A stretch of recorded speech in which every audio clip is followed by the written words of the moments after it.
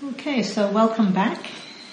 As I think pretty much all of you know, over the course of this year we've been exploring this theme of the whole life path, which is looking at the Noble Eightfold Path and how we can apply it in our own experience so that we can live a life of mutual benefit. And because the intention of this series is to bring these teachings into our own lives, I was thinking about, what might be relevant to focus on this evening. And as I was thinking about that, I was realizing that I was getting a bit distracted, scattered, unfocused, and I was actually flicking back and forth to different news sites. I was scanning the headlines and just pretty unconsciously looking at different types of information and not finding any satisfaction there. In fact, as I eventually realized, it was creating some kind of agitation. So I stopped for a few moments just to try and work out what was going on. And I realized that I was trying to find some kind of certainty. I wanted to know, in quotation marks, for sure what is happening with COVID and whether I'll be able to travel in December or next year. So, pretty futile. We know, at least rationally, intellectually, there is no certainty about anything, and particularly what's happening with COVID even now, let alone next year. But as I was scanning through all of this information, what I noticed was how often the information was presented with some degree of certainty. This is how it is, this is what's happening, this is what you need to know. And it all sounded quite authoritative. But from a Buddhist perspective, none of that information is ultimately, reliably, definitively true. All of it is to some degree just one particular perspective or opinion or view. And because there are such a lot of views around at the moment, some of which are quite polarizing, I thought it could be an opportunity in a way to circle all the way back to the start of this Noble Eightfold Path and look again at that first factor, which is wise or right view. And this is actually something I've been exploring for much of this year, not only in the context of this talk series, but earlier in the year I did a whole 6-week online course that was just on views, which I think one or two of you may have done. And that course was called Right View, Wrong View, Self-View, No View. What's the point of view in Buddhism? So I became fascinated by views while I was researching a different online course on the 5 clinging aggregates. And out of that course I started to recognize just how powerfully most of us cling to our views of who we are, our views of how the world is. And although much of the time these views are invisible to us, unless I happen to be challenged or threatened in some way, those invisible views are powerfully shaping our experience, in fact shaping our whole lives. So as you know, the Buddha recognized the immense power of our minds to create intense suffering, or, if properly trained, to completely free us from all afflictive states so that we can experience ease, peace, happiness, freedom.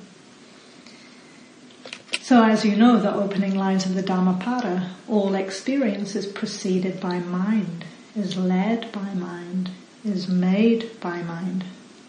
And so whether the mind is in a corrupted state or a peaceful state influences what and how we experience our lives. So we all can understand that intellectually, that the state of our mind negatively or positively impacts how we experience the world. But this is happening not just in terms of individual days, but over the course of our whole lives, moment to moment. Because of the truth of neuroplasticity, we are shaping our hearts and minds, consciously or unconsciously, creating our own realities, for better or for worse. And this is why the whole purpose of the Buddha's teachings is to bring as much consciousness as we can to that whole process, because then we have a better chance of steering our lives in a beneficial way. So coming back to those opening lines of the Dhammapada, we need to understand the distinction between a corrupted mind and a peaceful mind. And this is where right or wise view comes in. So one basic way of understanding whether a view is right or not is to see whether it leads to beneficial mind states, to happiness or not, whether it enhances wisdom and compassion, ease and freedom or not. But even to understand that, we first have to know that some kind of view is operating in us.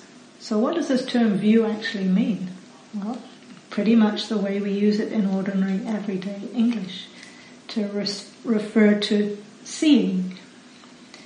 And this seeing happens in two ways or on two levels. So there's the literal experience of seeing, looking, viewing or vision. And then there's the mental experience of forming a view or a perspective or a position. So in the dictionary, a view is defined as an extent or a range of vision, or a mode or a manner of looking at something. So there's literal seeing and then there's mental conceiving. And these come together and they create a whole world of inner constructs. So what we see informs our attitudes, our beliefs, our assumptions, our conceptions, our conclusions, our convictions, our perspectives, our persuasions. There's so many different words that refer to this different ways of seeing and how we can take a stance, make a standpoint based on those views and worldviews. Most of us, most of the time though, are pretty unaware of just how filtered our view is. And we like to believe that we're seeing reality exactly as it is, and not as our minds have constructed it through the lens of these inner perceptions. So this is what the Buddhist term conditioning is referring to. What we see, how we see, is conditioned by where and how we look. And where and how we look is conditioned by those pre-existing views and assumptions and expectations and beliefs. And this conditioning is happening all the time, even now. As you look at the screen on your device, your eyes are receiving visual input, your brains are processing it. All these different reactions are happening in response to those sense contacts, whether they're pleasant, unpleasant or neutral. And then the mind goes into liking or disliking or spacing out.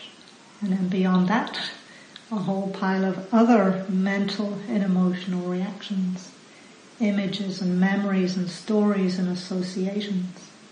And if all of this is happening without any consciousness, we get caught in what's known as papancha, proliferation, fabrication.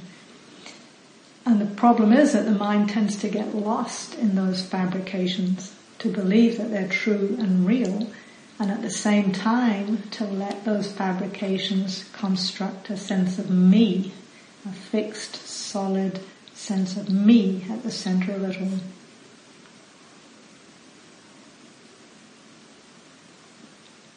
So just to get a sense of how these sense contacts at the 6 sense doors, seeing, hearing, smelling, tasting, physical sensations, mental activity, how each of those contacts is shaping our views and opinions all the time, I thought to have a sort of a practical exercise to take just one of the sense doors, the sense door of seeing, because we're focusing on view, quite literally, to explore the process of seeing and to notice how what we see shapes our mental reactivity, our mental responses. So I'm going to offer a kind of a guided meditation, visual contemplation now, just to more consciously explore this experience of seeing. So what I invite you to do is set the zoom to speaker view if it isn't already, so that mostly what you'll see is me. My image will become more central. So if you can do that, and then just notice what it's like to look at more at just one person instead of an array. And even that, you might notice there was a little pulse of reaction, perhaps liking or not liking, curiosity or disconnection. Maybe the mind jumping to other kinds of anticipation or expectation or wondering. So just notice that.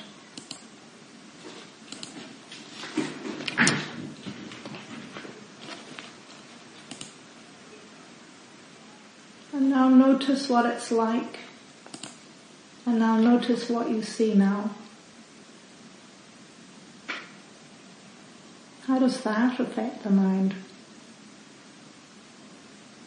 Again, just noticing any responses, liking, irritation, confusion, maybe relief to not be looking at another human being again. So just observing the mind, any activity there, maybe stories or narratives in response to what you're seeing now.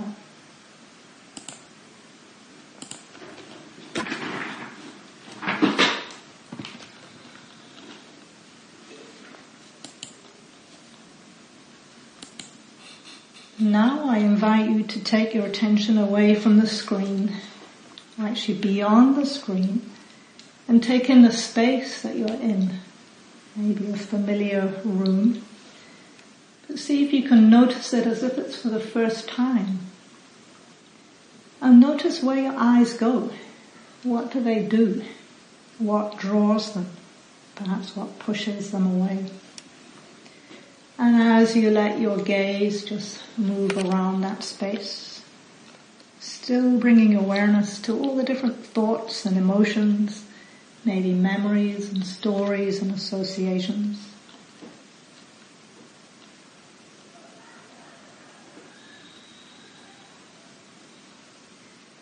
And now still looking at the room, but this time taking in what you might not normally notice, which is the space itself.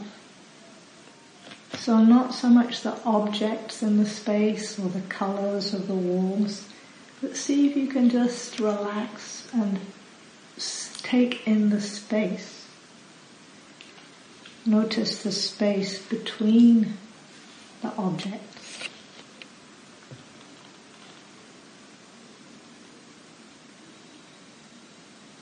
And as you keep that soft gaze and just visually receive space, noticing if that has some effect on the mind as you widen your viewpoint.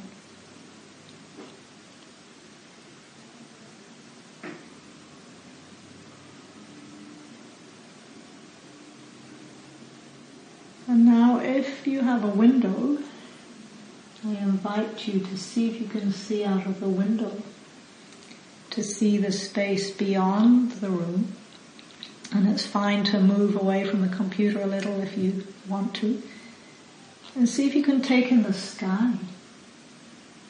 And again with a soft gaze, just let your eyes open and receive the spaciousness of the sky, the quality of the light.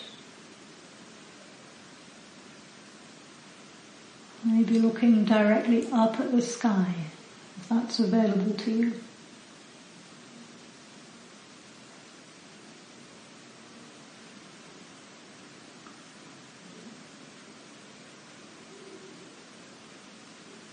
And as you stay visually connected to the sky, noticing what that's like. How does that affect the mind? How's the quality of the mind now?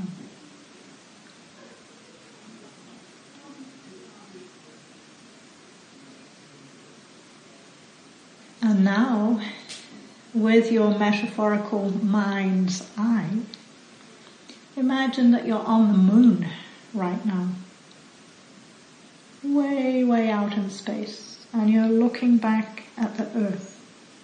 So if it helps, you can close your eyes now to get access to that inner seeing. And imagine, visualize what an astronaut might see of this planet as they stand on the moon and look at our blue-green globe.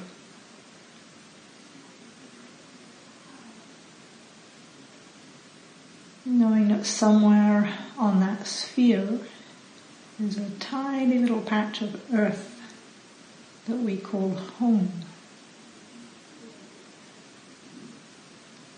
Just a tiny, tiny speck of where you are right now.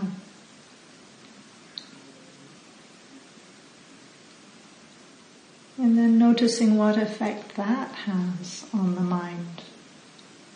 Any thoughts, emotions that might come up in response to this visual inner seeing.